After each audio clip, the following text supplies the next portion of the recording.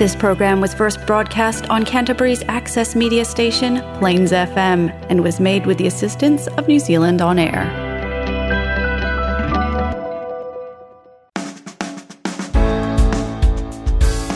Kia ora and welcome to Garden of Sound, brought to you by The Nephilist. I'm your host Ian Turner, and my guest today is Glenn Bodger. But first, if you enjoy Garden of Sound, head to gardenofsound.nz and subscribe to the show via one of the podcast providers on the front page. Okay, Glenn Bodger. Based in Christchurch, Glenn is a singer-songwriter who once upon a time was lead vocalist for Auckland band Braintree. He's been at it a while, singing and playing and writing and recording, but it's only this year that he's released his debut album, I'll Leave the Light On. It's been described as lo-fi and boutique and really real, but will Glenn's sometimes confronting style find the market it truly deserves? This is the Garden of Sound interview with Glenn Bodger on Plains FM 96.9.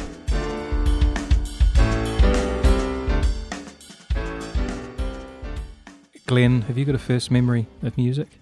My parents have told me about this, and I do remember it as getting Dad's old Beatles records and putting them on the record player and then grabbing the arm and then scratching the heck out of them. And apparently the reason is that I loved to listen to music. So here I was I think I must have been about 3, taking these records out, putting it on Dad's old record player, and unfortunately damaging probably some original pressings of the Beatles. What is your favourite Beatles song? I've always really liked the Sgt. Pepper's album. Yeah. And I'm just thinking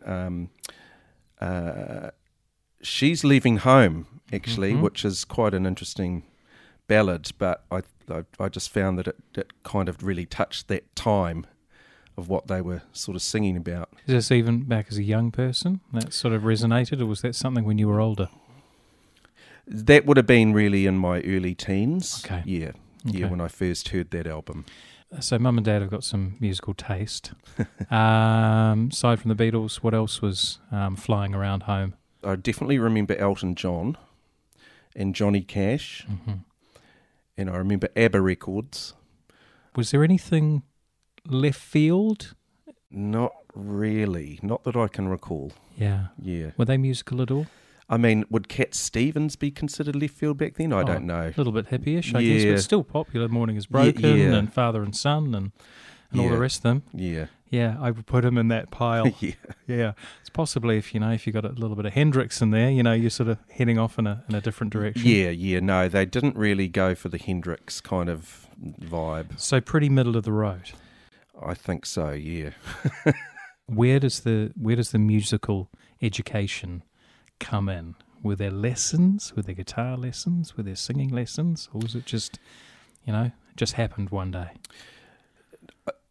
Because I've always been interested in music ever since I can remember, obviously starting destroying records. Yeah, destroying records. I had like an early fascination with the drums. I must have worn my parents down to get drum lessons. Yep. And I remember for my 9th birthday, Dad coming home from work, and I saw this drum kit in the back of the car, and so my eyes lit up. So I think they had scored this cheap second-hand kit off somebody that they knew, and then I started lessons with somebody that we knew who was a drummer, or had been a drummer for a long time. So I think he just gave me free lessons once a week. And I did that for about 4 years. Mm-hmm. So that would have taken me through to about age 13, so that's early high school days. And then you kind of start to figure out who are the other musicians at high school. Mm-hmm. You find out soon enough who plays what.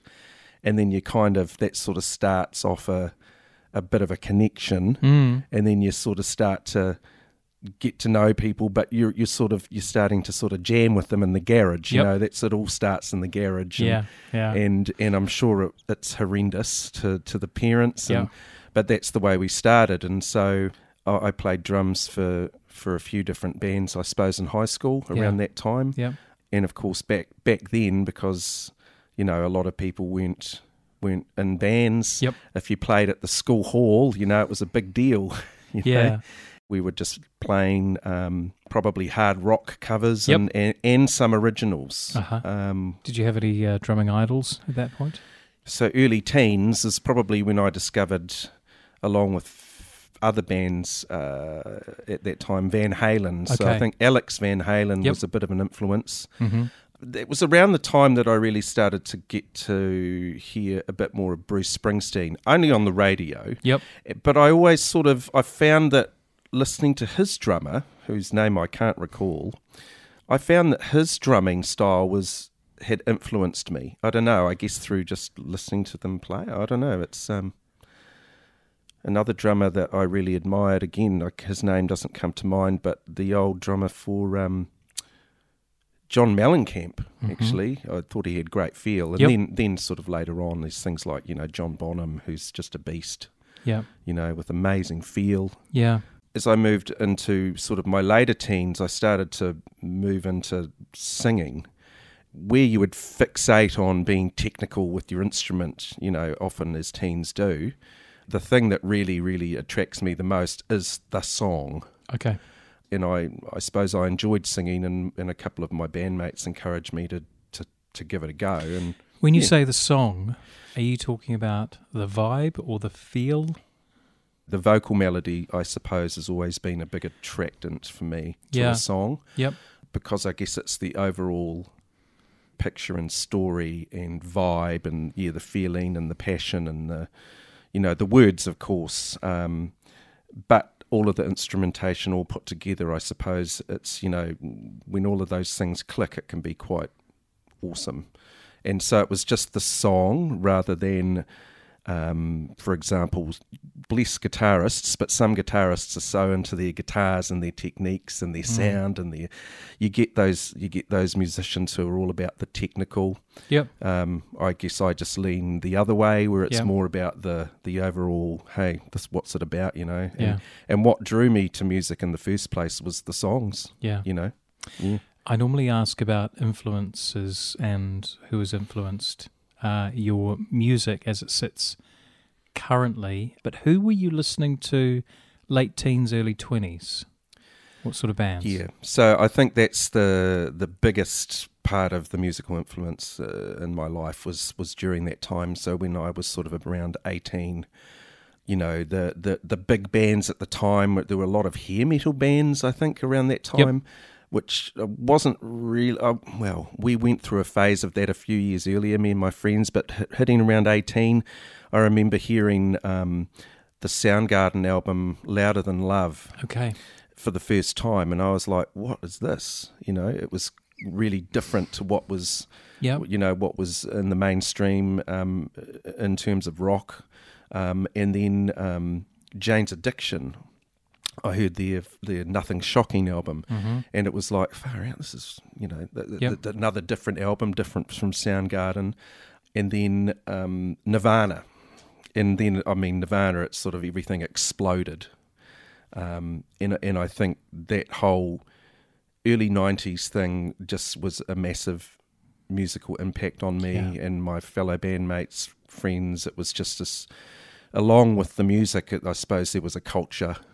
And there was just so many good albums coming out. They just seemed to keep coming and coming, I remember hearing the first Smashing Pumpkins album, and it was like, wow, these guys are different again, And so there was a lot of Gish. Yeah.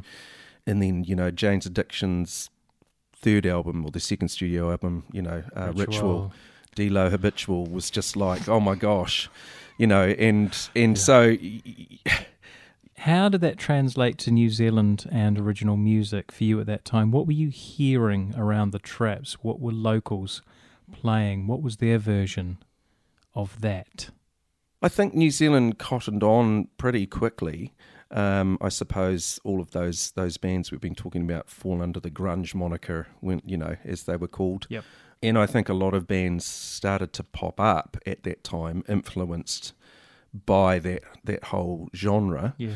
I was, in Auckland at the time, and so there were a lot of live bands at that time, and I think that looking back, I see them in pockets, actually, of style. Mm-hmm. See, there were the bands that were kind of leaning toward the grunge, and then there were definitely the funk metal bands. There was still a very sort of a Dunedin sound influenced sort of thing going Slight on. Jangly. Yeah, the jangly thing, with the vocals kind of lower down in the mix, and there was definitely still a lot of that going on in Auckland. I'm assuming around all of the other cities and towns as well. Yeah. And it was almost like back then in the live scene anyway, there was not really any room for sort of pop.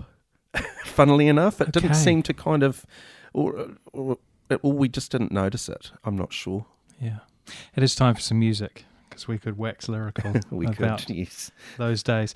You want to play a track by Grantley Buffalo, Rock of Ages, his track, or is it a cover? No, it's his track. Rock of Ages, I think, originally is the name of a well-known hymn. Yep. And Grantley Buffalo from the 90s, I think he produced some very fine music. Mm-hmm. And he just didn't kind of seem to maybe get the recognition that some of the other acts had. Yeah. But nonetheless, I still think he's right up there. And this song in particular, probably, even though my songs don't really sound like his, this song... it really made me think a lot, and I think it directly sort of influenced some of the content of some of the songs off my album. Yeah. And this is off his album Mighty Joe Moon, which I think is almost a perfect record.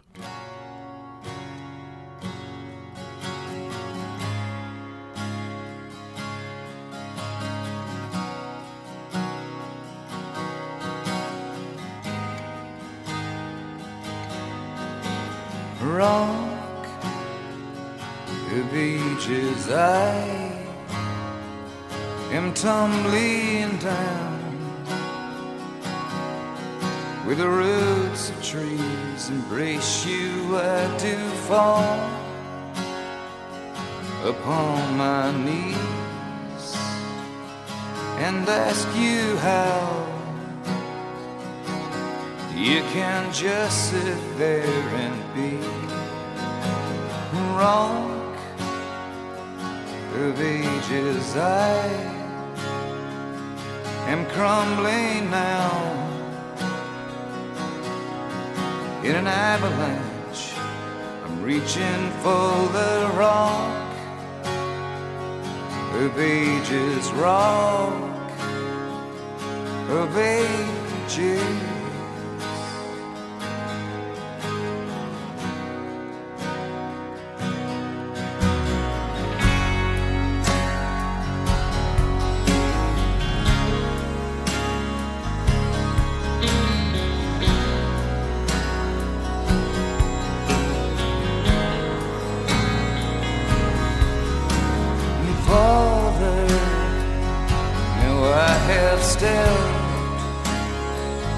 Beyond my bounds,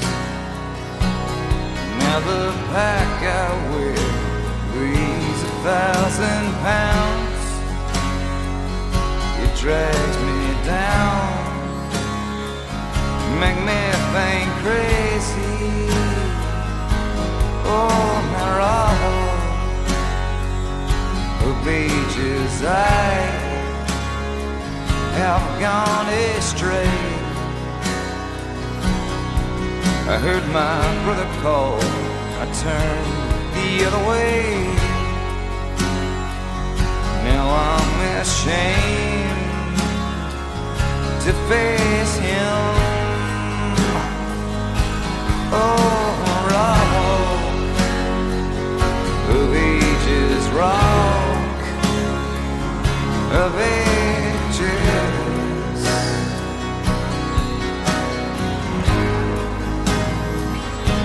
Oh, my rock of ages, rock of ages.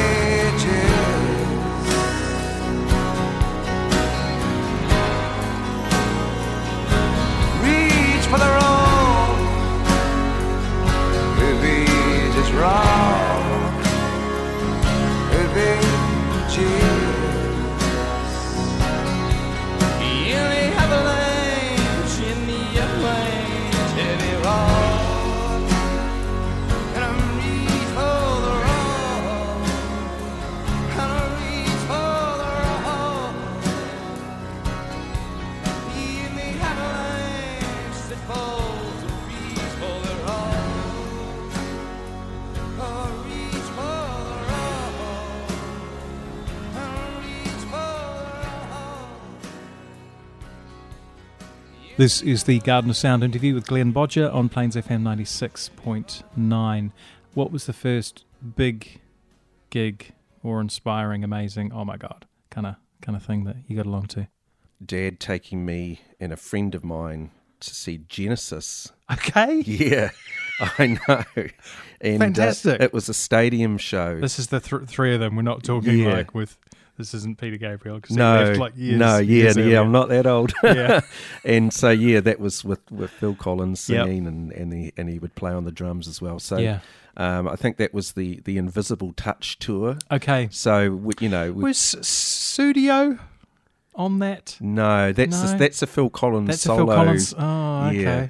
So my memories from the show is that they played for about 3 hours. They seemed to cover quite a lot of their material. Now, at that time, I only really knew the Invisible Touch stuff and the album before that, because that's the ones that my dad had playing in the car. Yep. But some of the older stuff, the prog rock, they played a couple of them. And I swear, like, well, my memory might be deceiving me, but I'm sure one of those songs was about half an hour long. I think it's about 25 minutes. And it's called something about supper, or supper is served, or dinner is served, or something along that. Yeah. I can't remember. I know the one you're talking about. It could have been that. Could have been that Could one. have been that. Oh, wow. Okay, so what did you take away from that experience? It was the enormity of the production. Like, the sound was really good. Yep. It was almost like listening to a CD. Brilliant. It was the sound quality was great. The lighting was amazing. Thinking back, that's many, many years ago now. And just the big crowd. I'd never been in the middle of it was 60,000 people. Yeah. And here's this loud music coming through this PA. And I tell you what, I suppose this sticks with me as well, is that Phil Collins has had, I mean, obviously he's had a lot of success, but I know that also in a lot of circles he's had a lot of flack. Like his music, he's kind of a source of ridicule for some. I don't know why. Yeah, but he was actually, his performance was really good. Like he really sang like really well. He's a great singer. He's a great drummer. I mean, I don't know why he gets such a bad rap. I don't know. And I remember him and Chester Thompson, I think was his name, who was their live drummer for touring. Yep. They had this drum solo. It was both of them together. Yep. And that was a real highlight as well. Yeah. Of course, back then I was getting drum lessons, so I could see these course.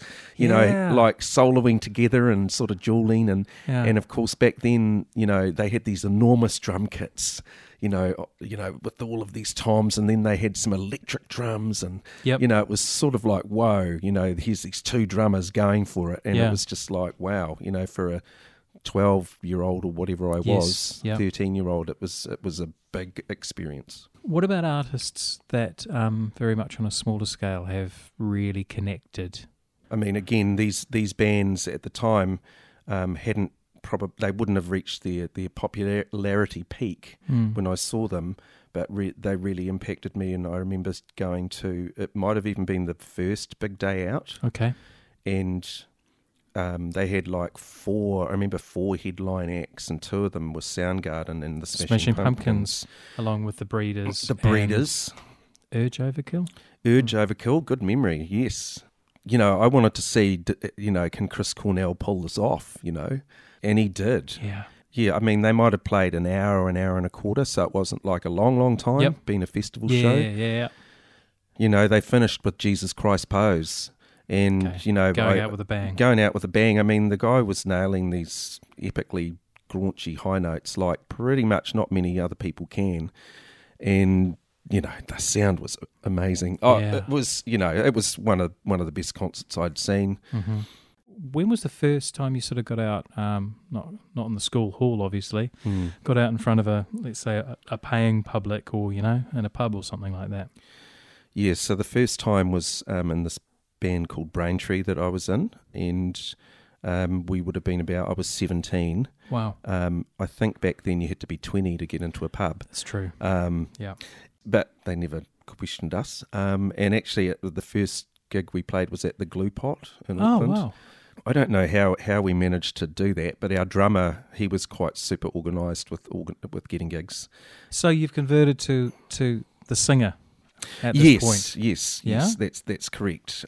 So I was singing, and we were sort of a vocal, guitar, bass, drum set up. Okay. For the show, there must have been I don't know, a couple of hundred people. Fantastic. So Was that nerve-wracking? I think so, Casting from your memory, mind back. casting my mind back. I think so, leading up during the day, but I think I had a few drinks, Yeah. before we went on, Yep. and we sort of Just the right.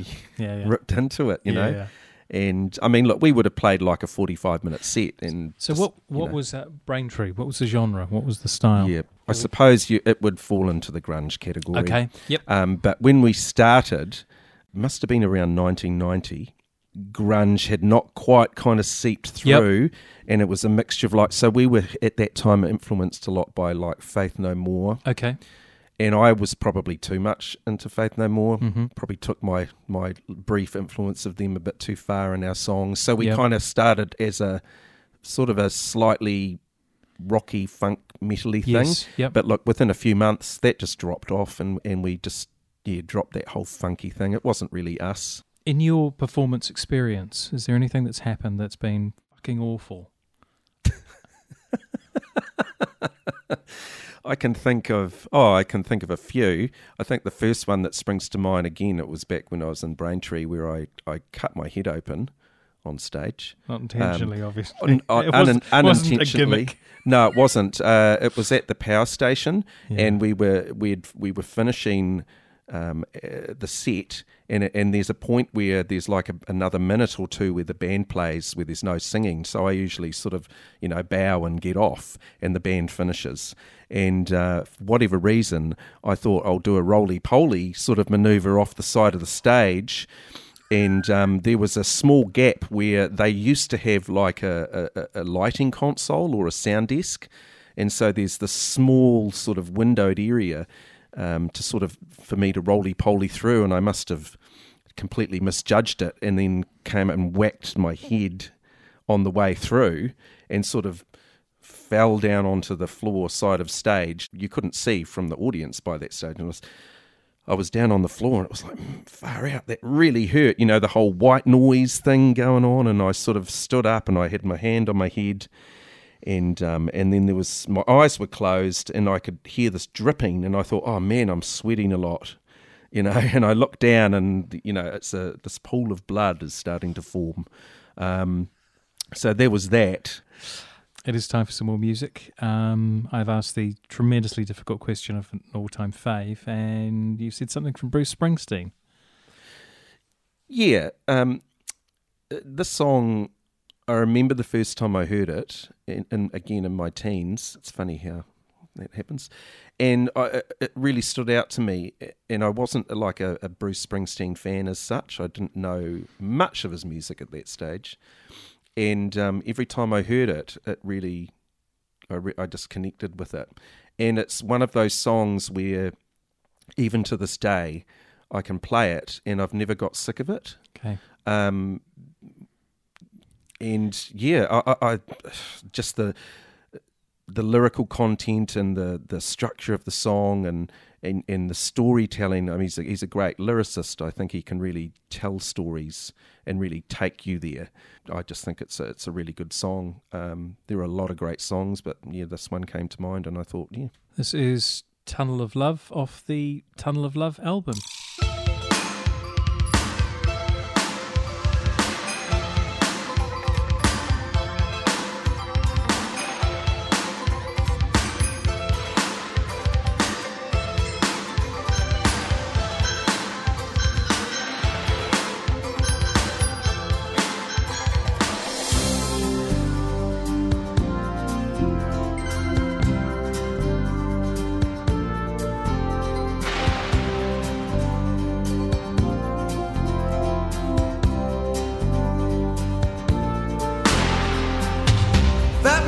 On a little stool takes the money from my hand while his eyes take a walk all over you. Hands me 2 tickets, smiles and whispers good luck. Well, cuddle up, angel, cuddle up, my little dove, and we'll ride down, baby, into this tunnel of love.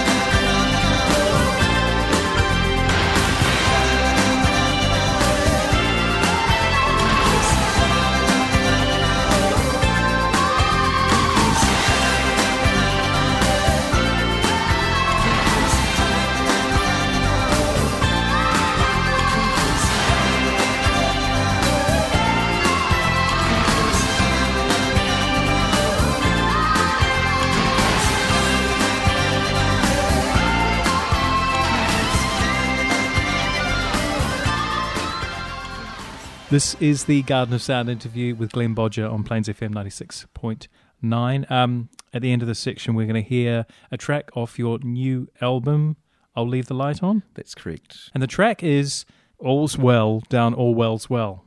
Okay, just why? Just explain. Yeah, it's about, freedom of speech, and I suppose, that comes from freedom of thought, and just with the way I see it, with the way things are going, there's certain narratives that get pushed and certain narratives that aren't allowed, and there's all sorts of pressure coming from all sorts of areas about conforming to certain ways of thinking and all of that, and I'm politically I'm disengaged from the left and the right now, and the song just is just sort of really about that sort of thing, and I do see Orwellian sort of features, 1984 features. They sort of I can see them sort of here and there, and not saying that it's a big conspiracy, but it's just humans doing the crappy things they do. I didn't know what to call the song. And I thought with the lyrics that are sort of going through the chorus, none of them really stood out to me. But I was thinking Orwellian and dystopian kind of images in my mind, and it just came into my head. There's that all's well that ends well. That I can't even remember it's from at the moment. But I sort of thought it's Shakespearean. I think you might be right. Yeah, and then I pretty sort much of say thought, anything Shakespeare. Yeah, all's well. Yep. Down all well's well, just well. kind of popped into my head, and I thought, well, that's a good tongue twister, and it stuck. You say not political now. Were you at one point? Oh, I've never been involved in politics of any shape or any persuasion, but what I mean is that, I'll put it this way, if there was an election tomorrow, I honestly wouldn't know what to do.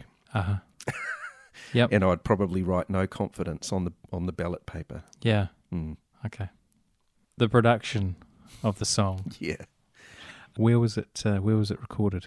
Recorded in Auckland at a studio called the Tone Exchange, and it's sort of a small boutique studio that's run by a good old friend of mine, Darren Harkness, who I used to play with in Braintree many years ago. Okay. And what's your relationship been like with Darren across these years? There was the Braintree thing, and then I played one gig with a new band that him and another Braintree member started called the New Telepathics a long time ago. Cool. I actually played drums once for them, yeah. And that was about it.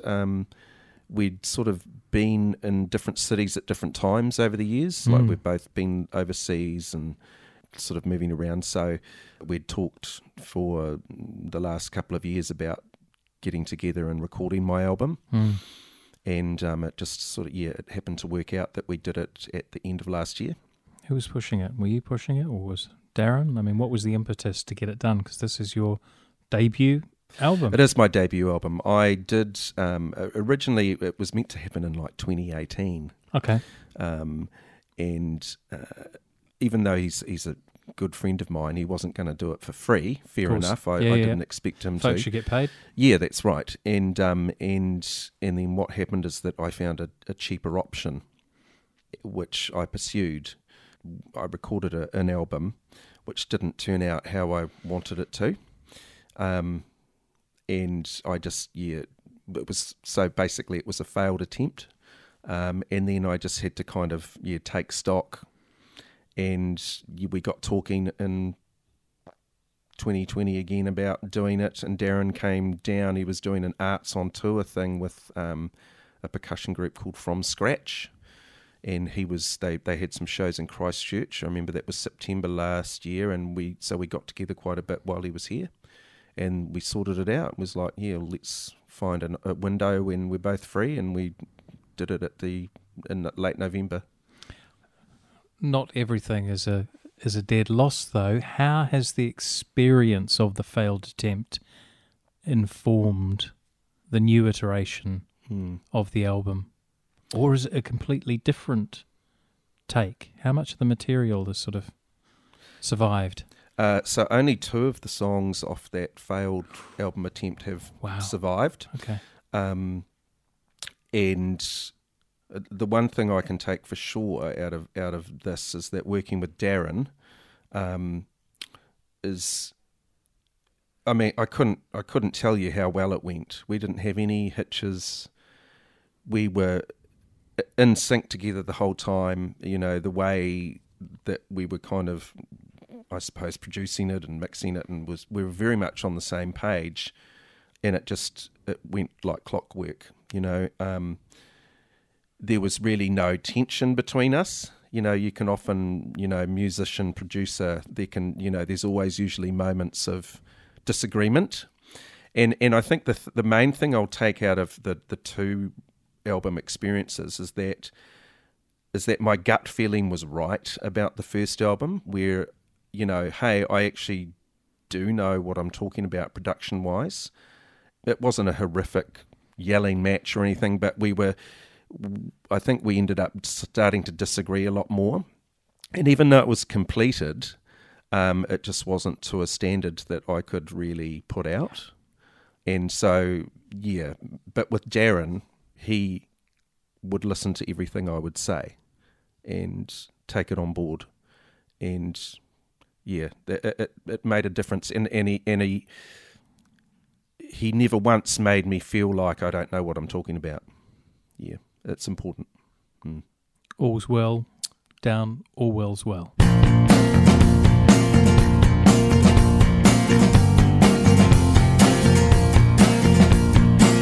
I'm simple Simon and simple-minded. You want me on my knees to you. And who's deciding what's redefined of what you can think and speak? 'Cause you know, truth be told, you won't save the day. If I'm on my knees, you'll make a friend out of me, as long as I'll be Siamese to what you want. And all I see is citizens proselytizing. They cancel and they shut down, close the door.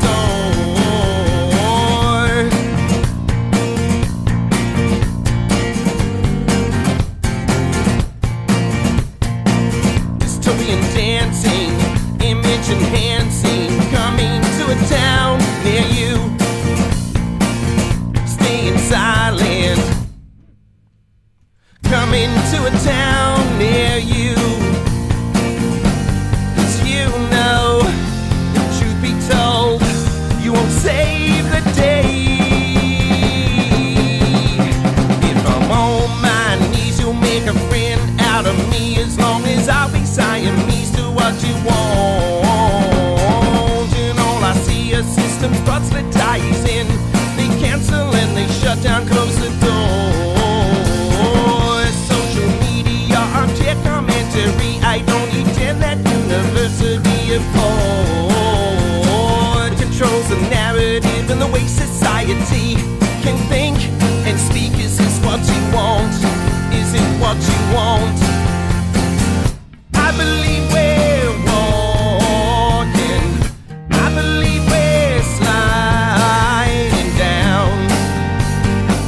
Slowly down. Quite now the results.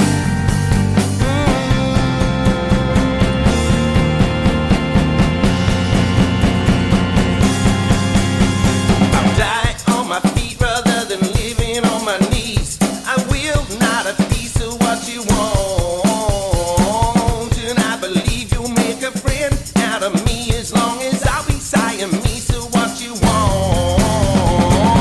And all I see is systems proselytizing. They cancel and they shut down, close the door. And I believe you'll make a friend out of me. What if we then disagree, then what's more? Is there a freedom of expression anymore? Is it on the way out the door? What's your thoughts? What's your thoughts? Or would you not rather say?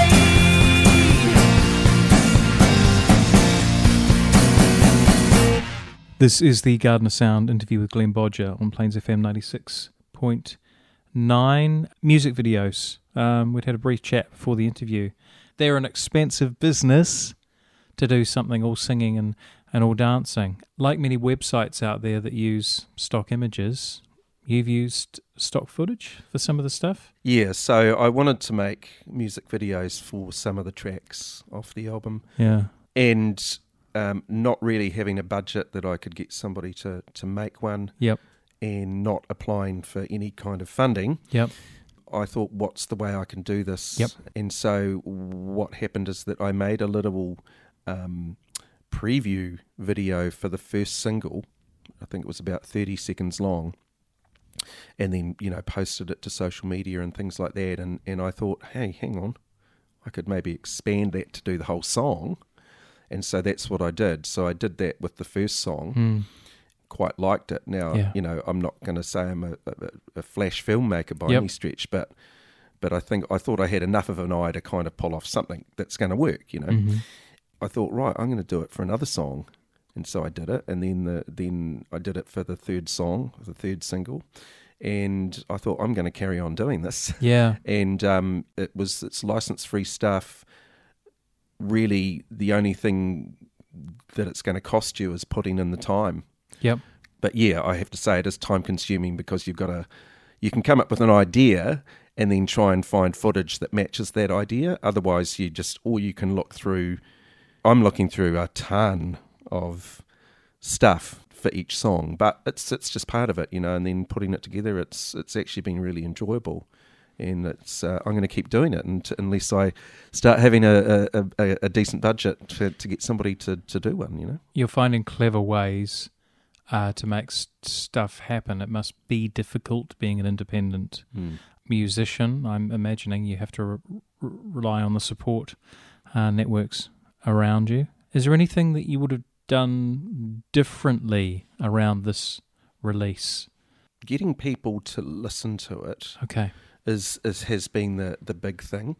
And hindsight, is wonderful and all of that. And you've sort of thought, maybe I could have done more. Maybe I could have approached this person or this organisation, so I suppose there's that. What could I have done differently or better? But the overall thing for me is that getting people to listen is the hardest, be it radio stations or whoever it might be, whatever organisation or this and that and everything. Where have you found success listening-wise? Any pockets, any mediums, any groups where there's been, oh wow, loving this stuff, that kind of response? I got a good review from music.net.nz, which was nice to read, because that was the first album review. That's the only one that's actually come out so far. Yeah.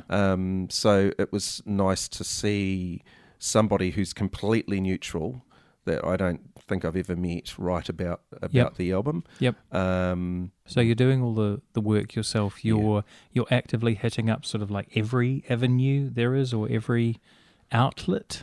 Yeah, what I was doing was trying to sort of hit everywhere at once. Yep. The internet and all of that, and you're sort of thinking like, well, I can send it to this person, this place overseas, and of course, I know that I'm not going to be responded to by most people, and that's just part of it. But I just found that I was sending copies of my singles and videos out to these different places, going onto websites where you can submit to multiple places at once. And so it's a lot of, so basically I was spending all day emailing, submitting, doing it. I did it, a lot, and a lot of independent musicians will know exactly what I'm talking about. After a while, it can sort of get it can wear you down a bit because you're just not getting the... It's like applying for jobs. Well, it is. Yeah, that's right. It is, exactly. But you're applying for like 100 a day or something. It's... COVID aside, over the last year, how much have you been playing? So after the first lockdown of 2020, I didn't end up playing again until February 2021. Wow. So it was actually like sort of one whole year where I didn't perform. And then in 2021, early 2021, of course, knowing I just recorded the album, was waiting to get it mastered, that sort of thing. I thought, right, I'm going to get out and at least go to some open mics. Yep. Because I can, perform these songs just vocally and with acoustic guitar. Yep. Sort of started to do that once or twice a week. Yeah. And what's the response been from folks? Yeah, look, it's pretty positive, I think it depends on your audience and what they're expecting to hear. Especially in an open mic situation, I find that often people respond more to things that they're familiar with. Yeah. So, certain, like a good choice of cover always seems to go down well, but I don't really play covers. Yep. And some of my songs, they're a bit more in your face, I suppose. So doing an acoustic version of that is not normally what people would hear, I suppose. They wouldn't hear that much, I'm not going to say aggression, but, I kind of, sometimes I, can, give it heaps. Yeah. And so that can sort of, some people react like, I don't know what to make of that. Yeah. It's nice to play to an audience of any size, actually, these days. Yeah. Yeah. The perceived value of music, I think, has dropped. Maybe that's another whole conversation, but I think playing live to any audience size is nice. I think it's harder to pull people away from Netflix and the comforts of our lovely modern life to go and see a live performance of somebody that's not getting played on the radio and the TV all the time. Yeah, that's much to ponder. Yes. Going to take a very short break. We're going to come back and we're going to play mini quiz. This is the Garden of Sound interview with Glenn Bodger on Plains FM 96.9. Just a quick note to tell you about our sponsor, The Nephilist. If you're looking for a non-alcoholic tipple with free delivery in Christchurch, head to thenephilist.com, or you can visit The Nephilist at events across Canterbury this summer and grab yourself a non-alcoholic beer, wine or cocktail. Find out more online at The Nephilist. That's NEPHALIST.com. This is the Garden of Sound interview with Glenn Bodger on Plains FM 96.9. We're going to play mini quiz now, and I'm going to ask you 10 questions about music. You're going to have 60 seconds to do your best to answer them. And I think you're going to do pretty well on these. And yeah, if you just don't know the answer, just say pass and say pass quickly so we can get through them pretty fast. All right, Glenn Bodger, your mini quiz starts now. The song I Dreamed a Dream forms part of which popular musical? I know this. Pass. Which country did the band Supergroove come from? New Zealand. What was Chuck Berry's real first name? Charles. Don Henley is best known as a founding member of which famous band? The Eagles. The 1980s rock band Pseudo Echo came from which country? Australia. What's the full name of the New Zealand country musician who married Nicole Kidman in 2006? What's his name? I know it. I know it. Pass. Peter Garrett was lead singer with which famous musical band? Midnight Oil.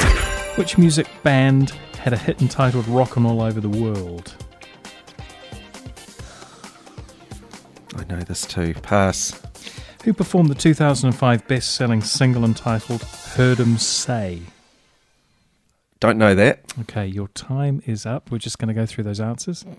Okay, so I Dreamed a Dream comes from Les Miserables. Oh, of course. Yes. Supergroove. Yep, couldn't get enough of that one. Charles, well done. Chuck Berry, the Eagles. Don Henley, Pseudo Echo, yes, from Australia. Keith Urban. There you go. Just couldn't get his name. Yeah. Midnight Oil, yes, well done. Rockin' All Over the World, Status Quo. Rockin' All Over the World. That's right. And who performed the 2005 best-selling single entitled Heard 'Em Say? That was Kanye West. No, I really didn't know that one. We do have one more track of yours to listen to today. Yep. It is of I'll Leave the Light On, and it's called Trapeze. That's correct. What's Trapeze about? So Trapeze is really about the world we live in, I suppose, in its current state. So I talk about in the song uncertainty and things like that. It was written pre-COVID, so it was written in 2018. But it's funny how it sort of seems to suit the times more now, just through events. And it's essentially it's there's metaphorical stuff going on in the song, but it's really a thing of like, this is life now. There's a lot of uncertainties. What do you hold on to kind of, keep you grounded, I suppose? Yeah. And who do you hold on to? That's it, really. I mean, it's maybe, a little bit vague, but hopefully the lyrics, sort of speak for themselves. Glenn, thank you so much for coming on the show. Thanks for having me.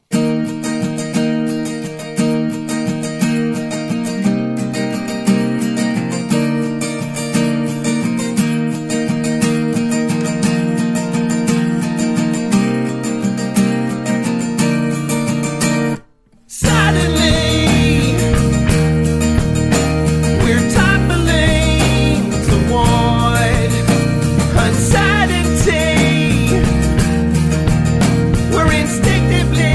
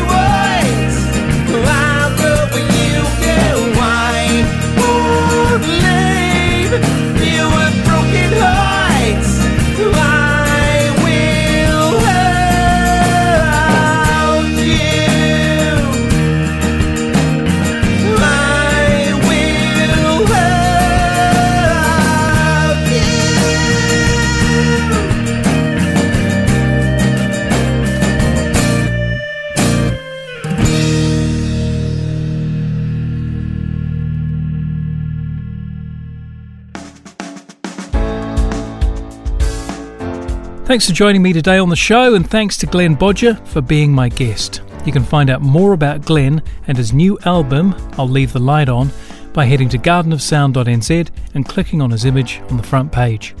I'm Ian Turner, and I look forward to bringing you Garden of Sound at the same time next week. In the meantime, keep well, keep listening, and keep playing. E no hora.